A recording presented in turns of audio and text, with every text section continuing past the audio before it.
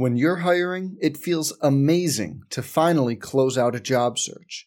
But what if you could get rid of the search and just match? You can with Indeed.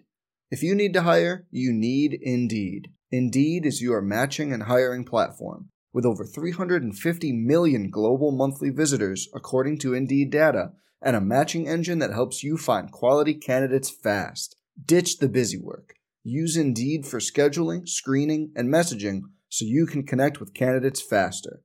And Indeed doesn't just help you hire faster. 93% of employers agree Indeed delivers the highest quality matches compared to other job sites, according to a recent Indeed survey. Leveraging over 140 million qualifications and preferences every day, Indeed's matching engine is constantly learning from your preferences, so the more you use Indeed, the better it gets. Join more than 3.5 million businesses worldwide that use Indeed to hire great talent fast. And listeners of this show will get a $75 sponsored job credit to get your jobs more visibility at Indeed.com/Blue Wire. Just go to Indeed.com/Blue Wire right now and support our show by saying you heard about Indeed on this podcast. Indeed.com/Blue Wire. Terms and conditions apply. Need to hire? You need Indeed. Hello again, everybody. I'm Roger Hoover. Glad to welcome you back to the Crimson Tide Sports Network, and it's time for The Other Booth. It's presented by U.S. Wellness Meats.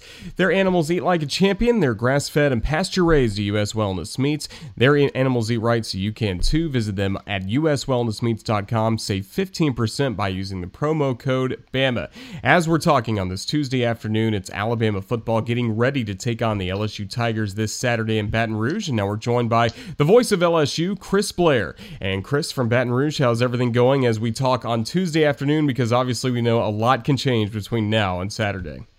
Yeah, it's doing well. I'm doing well, and it's good to join you, Roger. But yeah, it's hour to hour, day to day. I mean, it's, it seems like it's a little more impactful this week, but the truth is, since the start of the season, I think every school, whether it be in the SEC or any school trying to pull off football in 2020, I mean, that kind of is the world we live in, where, you get to play a game and you're thankful you got to play the game and finish the game.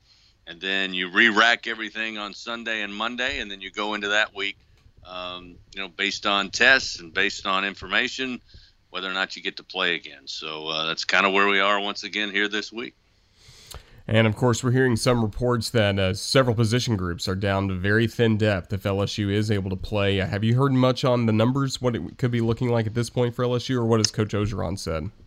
No, he's been pretty close to the vest. I mean, from what we've been able to, ascertain through media reports, it's more about, making sure everybody has been tested. Those tests have been verified, and in some cases, I imagine, which I'm sure Alabama fans are familiar with, they test again to make sure that it is a positive or it is a negative.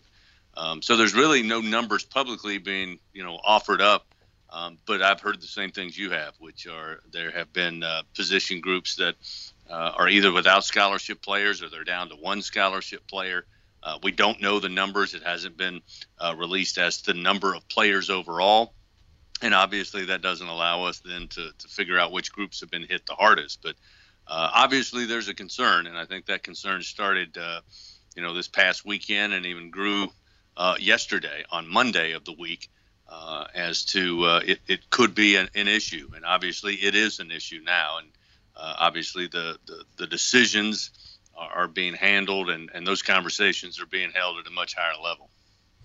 Well, as we talk now, the game is still on for Saturday between Alabama and LSU, and let's just take a look at this LSU football team. 2-3 on the season coming into this game with Alabama. What has stood out in the 2 wins, and also what stood out in the 3 losses? Well, I'll start with the losses. I mean, I think it starts defensively. It's just it's been a very, very uncharacteristic defense for LSU. And you can go back 10, 12, 15 years if you would like. The argument's always been, or the frustration for the most part has always been LSU's offense and their inability to maybe score the points they need to win. Certainly that's been the issue over the last 5 or 6 years as offenses have become the driving force in college football. And so when you come into this year, you kind of think, okay, you did change from a 3-4 base to a 4-3. So there'll be some bumps in the road, so to speak. Again, without having spring football to install that with a new coordinator. But I think it takes all of us by surprise that the problems continue, and they seem to be similar problems going back to week number 1, where they're just busted coverages. That's something that you rarely see. I mean, it's one thing in one-on-one coverage for a receiver to make a play and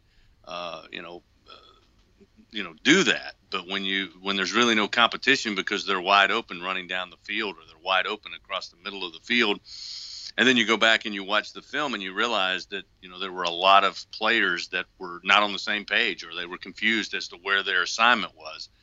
That's very uncharacteristic, and that's been a problem. Going back to week number 1, it looked a little bit better in the Vanderbilt game. It looked much better against South Carolina. But then it looked similar in the loss to Missouri up in Columbia, and it looked very similar in the loss to Auburn on the Plains a couple of weeks ago. So defensively, it's just kind of hard to fathom how those changes impacted the way they're playing on the field. And again, I'm not in that locker room, and I'm not in the practices day in and day out. So it's easy for me to sit here and criticize. But I think from just a 10,000-foot view, it's been, kind of a head scratcher as to why the defense has played the way they have, really through 5 weeks of the season. Offensively, outside of the Auburn game, I think coming into the year, Roger, people felt like, how could you even come close to replicating the numbers and even the points that you were able to score in 2019? And for the most part, even in the first two losses, I mean, you were putting points up on the board. It again falls back to defense unable to get a stop.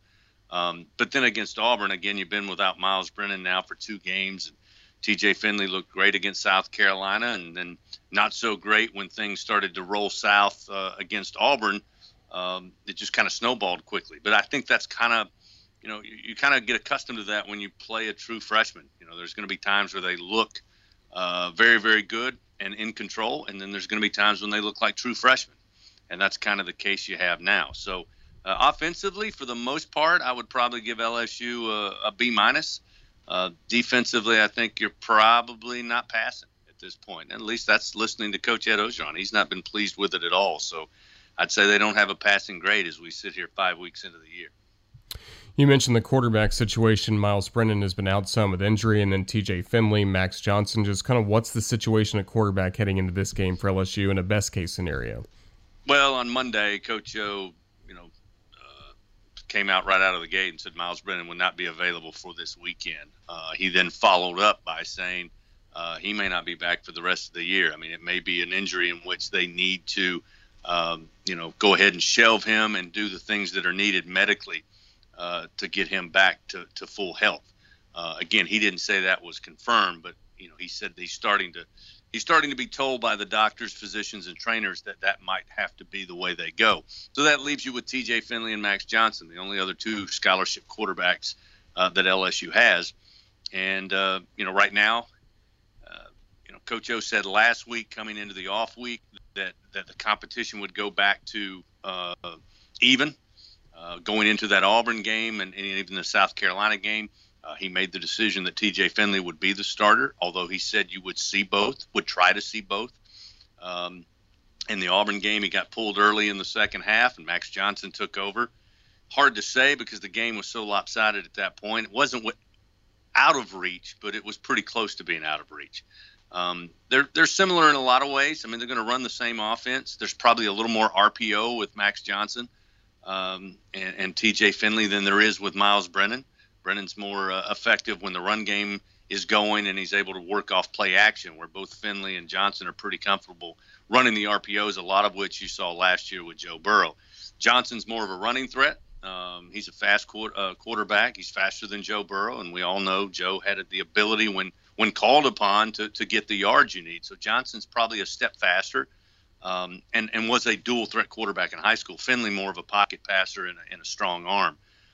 So as we sit here on Tuesday going into the game, I don't know that O has designated who the starter would be.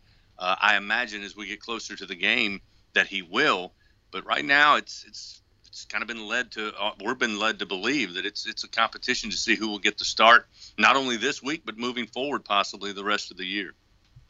few minutes ago, you talked about the challenges this LSU team has had on defense. Now they get ready to take on an offense in Alabama that has a lot of things going for it. Who are some playmakers that can help try to slow down what Alabama's trying to do? Well, I think, it's going to start, and Coach O is going to talk about it. You gotta get pressure on Mac Jones, which, again, that's much easier said than done based on the way he's played and that incredible offensive line that Alabama has.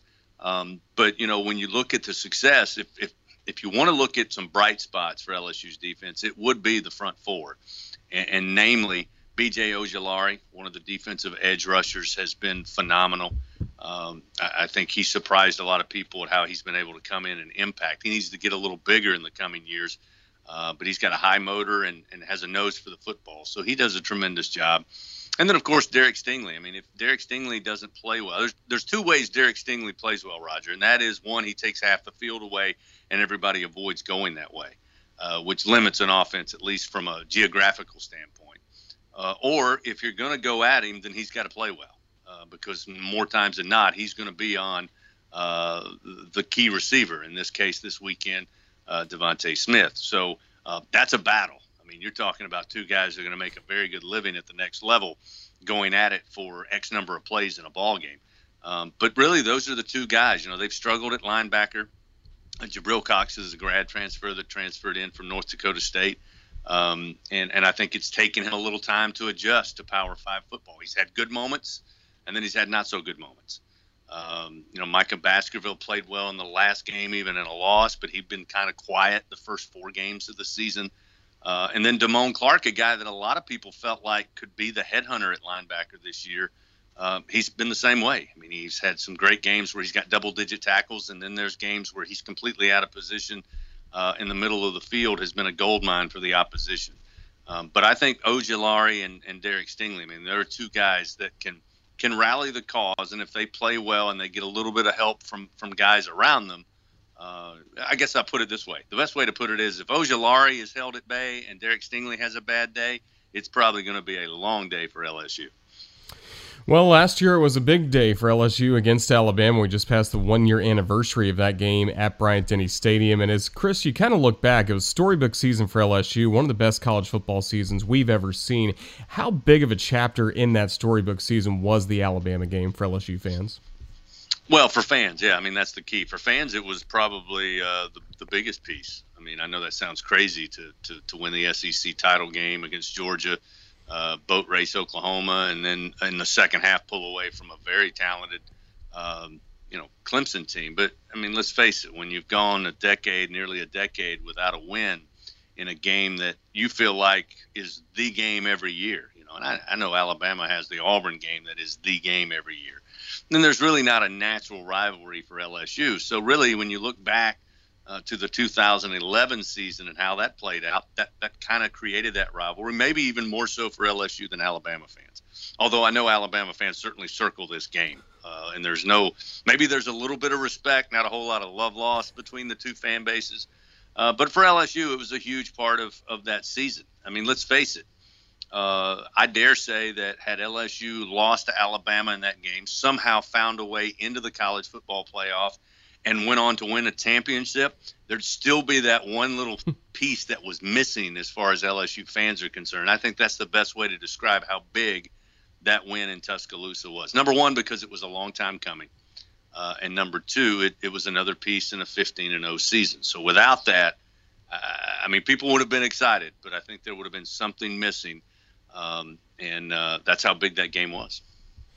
Well, we are in the era of COVID-19, and with that, we're seeing social distancing at stadiums all across the SEC and the nation. So as we start to wrap things up, what kind of atmosphere have you seen so far at Tiger Stadium? It's known as really one of the best in the SEC, but Saturday evening, a little bit earlier, a kickoff coming up this week between Alabama and LSU, but what has the atmosphere been like inside one of the best places in the league, Tiger Stadium? Well, it has been different, and I know it's been that way at Bryant-Denny for some of the big games you guys have. But between COVID and hurricanes, we've only had 2 opportunities to play at home. And those 2 opportunities, obviously Mississippi State and then the win over South Carolina, it is extremely different. But I will say, give Tiger fans credit. I'm not sure the exact number that were there. But it was a loud venue, much louder than obviously the road venues have been at so far this year that also had social distancing. But it's not the same. Coach O talks about it. When you go on the road, typically you have to create your own energy. This year, I think every team is faced with having to create their own energy within their home venues. Hopefully there'll be 20 to 25,000 fans in attendance. I know there's some tickets still available for that, even limited capacity. So it's kind of hard to figure, how many people will be in there. But it certainly is. It's not the same, and I think all college football fans, certainly across the SEC, can vouch for the fact that it's great that we have football, and we shouldn't be complaining about whether or not you have 102,000 there or 20,000 there, because we are getting to play the games. But as well as I do, part of the fun of college football are those atmospheres, and that's been a big missing part here in 2020, unfortunately, with what we've been facing. Well, we certainly hope that everyone at LSU continues to be healthy. Certainly hope this game can be played because it is such a fun matchup each and every year. And Chris, we just thank you for spending some time with us today on the network and giving us your thoughts on the LSU Tigers. All the best to you. Oh, thank you, Roger. Thanks for having me on. Look forward to seeing you guys over here in Baton Rouge this weekend. Look forward to it. That's the voice of the LSU Fighting Tigers, Chris Blair. I'm Roger Hoover. Thanks for watching the Crimson Tide Sports Network.